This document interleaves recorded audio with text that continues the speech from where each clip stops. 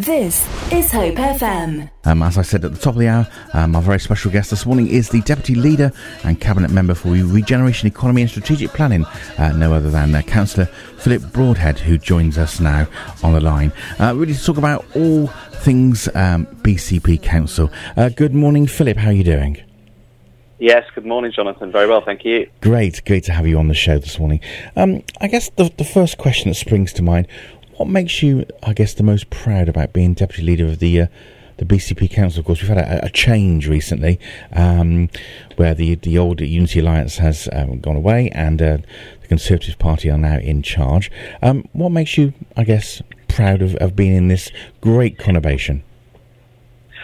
Well, I suppose it's the ability to do stuff as much as anything else. Like everyone else, I live here, I raise my kids here.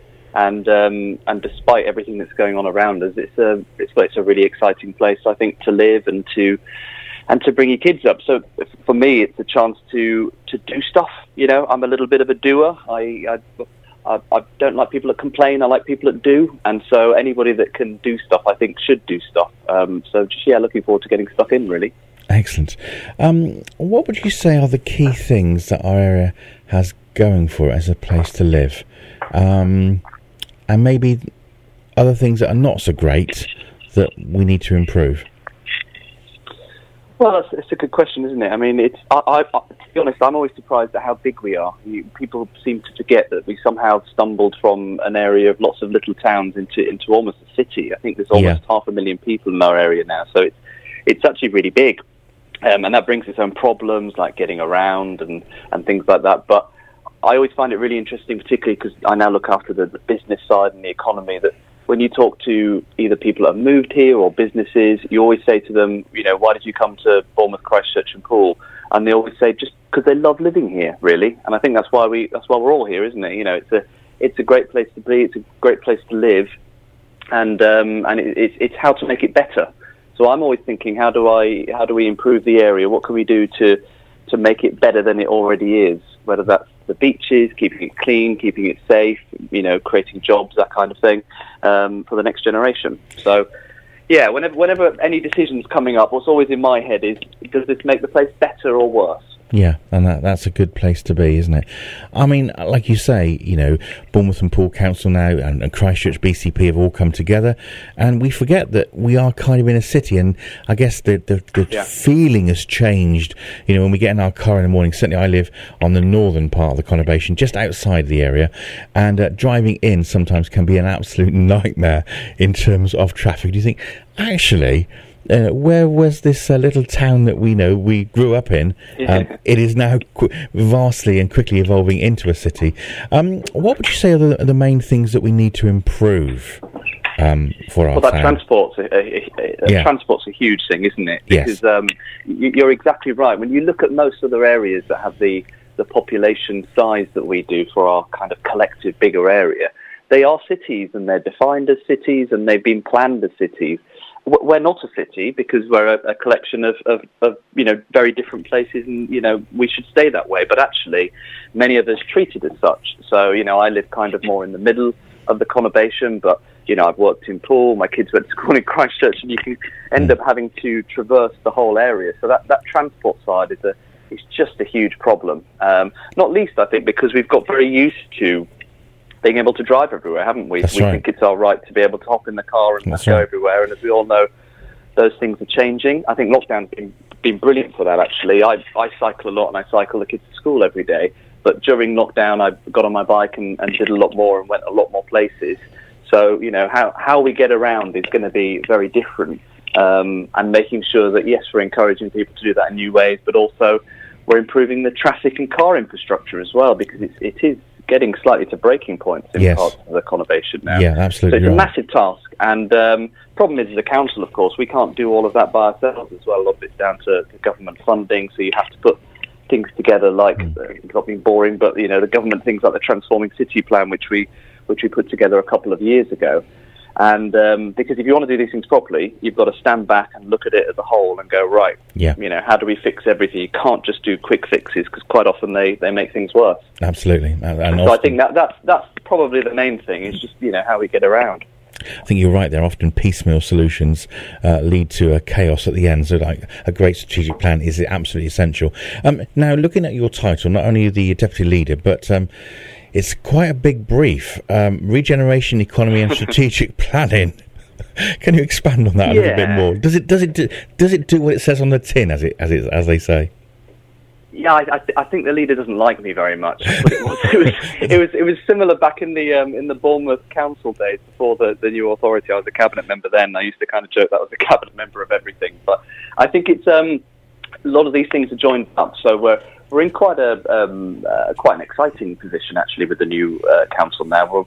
We're about to undertake a big piece of work which is called the local plan. So that's basically putting together how planning structures work and how our area and it works in terms of house building and where things can and shouldn't be built. And we've got a lot of out-of-date planning policies. As anybody that's tried to get planning for anything, whether you're a developer or somebody trying to get an extension, it's never been particularly easy. No. So I think that's a really big opportunity to essentially get that right. But you can't do that in isolation for everything else. So, that has to link with your economy, that has to link with a big picture look at how do we reinvigorate our towns, whether you've got the Poole High Street, which has seen better days but has so much potential. We've got some massive regeneration sites in Bournemouth, and then the same with the east of the area.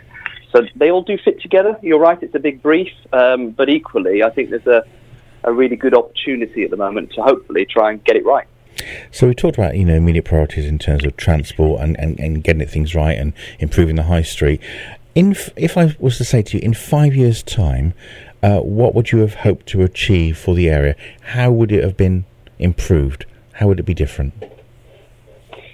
Yeah, well, as I said at the beginning, I think it's just getting better. I think there's a danger that you can put arbitrary, things in place of a barometer of exactly where you'd like to get to that's measurable. And I think it's important to do that sometimes. But I got involved in local politics because I want to make the area better for my kids, and I want them to have jobs when we grow up and be continue to be an area that we want to live in. So I think fundamentally it's about creating jobs and making sure.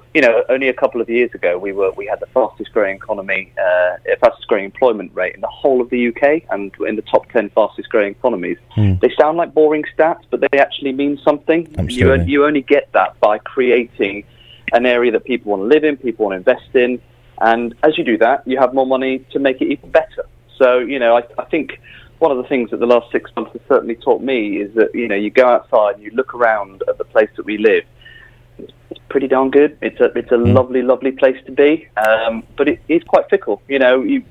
If you don't do things right and, your streets aren't cleaned and people start losing their jobs and things like that, it can all disappear really quickly. Yeah, you can quickly spiral out. So for me, it's just about making sure that every year when we look at the stats, on paper, are we getting better?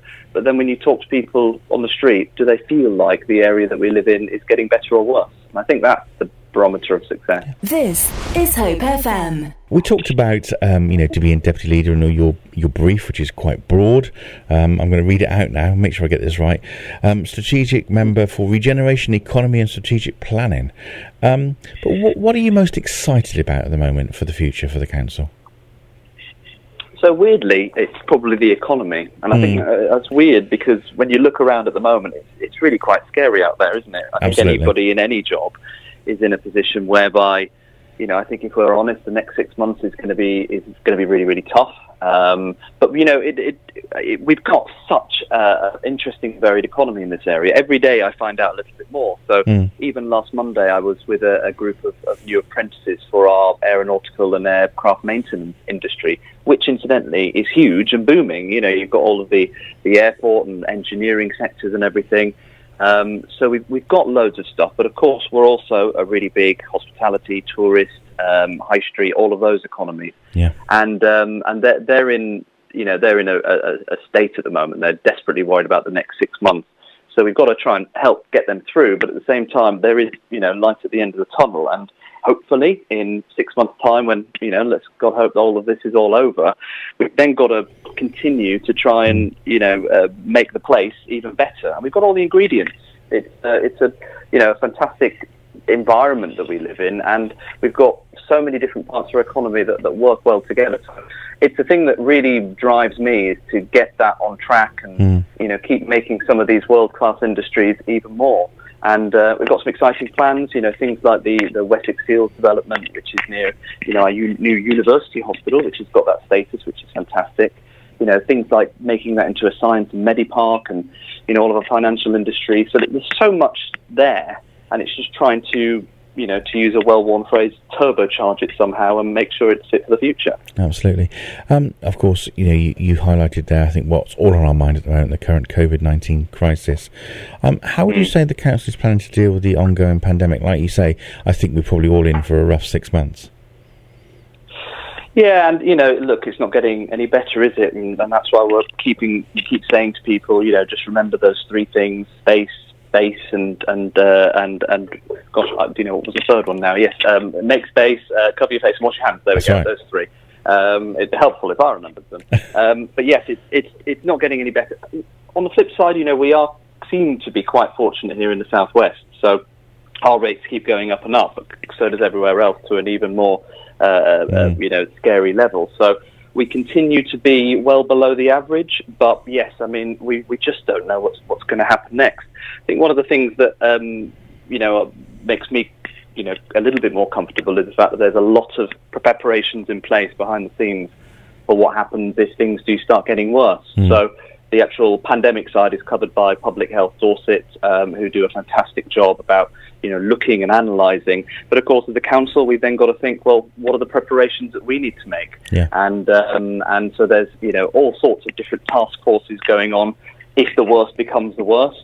But equally, it's that volunteer sector as well. So I think one of the great things, if you can say that, out of the pandemic, is the volunteer network that's come out of almost out of nowhere. We've got thousands of volunteers now through the Together We Can programme. So it's getting that back up and running as well, because a lot of people aren't affected health-wise by the pandemic and have time, and to use them as part of the network is just it's a great thing to have. So a great setting resource. all of that up and just being prepared as much as anything else. Yeah, absolutely. It's a great resource, isn't it? People coming together as community.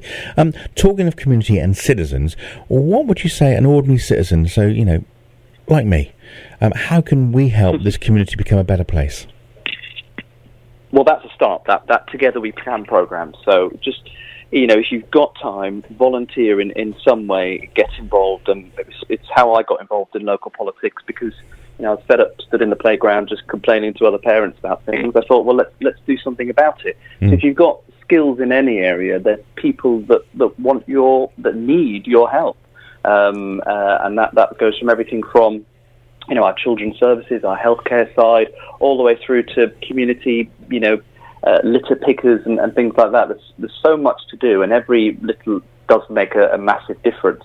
But particularly that coordinated effort that we've got at the moment, I think is fantastic. And one of the things that I really hope continues after the pandemic is that we all stay involved, because, suddenly we've got this team on hand of thousands of volunteers. Suddenly, once we're through the crisis, if we can use them for other things, wouldn't that just be a fantastic way to A, keep people involved, but B, continue to make our place better? So, but yeah, I would say if you've got time, there's so many different ways to get involved, just do it. Fantastic. Last question for you. Again, looking to the future, what does a better place look like to you? Gosh, that's a good one, isn't it? I think I've said it a little bit before, but I think it's somewhere just being better. I know that sounds like a bit of a cop-out answer, but no. I think, whenever I talk to people, I always say to them, do you think things are going in the right direction or not? And if not, why? So, when you go into your town centres, does it feel safer than it did last year? Does it feel cleaner than it did last year? Do you want to go out shopping more than you did? Does your job feel more secure? So I think it's the kind of gut feeling of how the direction of travel. But also, I think it's about our environment here as well. And, we concentrate a lot on things like roads and businesses and everything, but it's just making sure that we leave the environment behind us for our kids in a way that they'll be able to enjoy, that they'll be able to walk along the beaches and, enjoy our natural environment, because that's really important too. Absolutely. So getting better, but staying the same at the same time. It's a delicate balance, isn't it? This is Hope FM.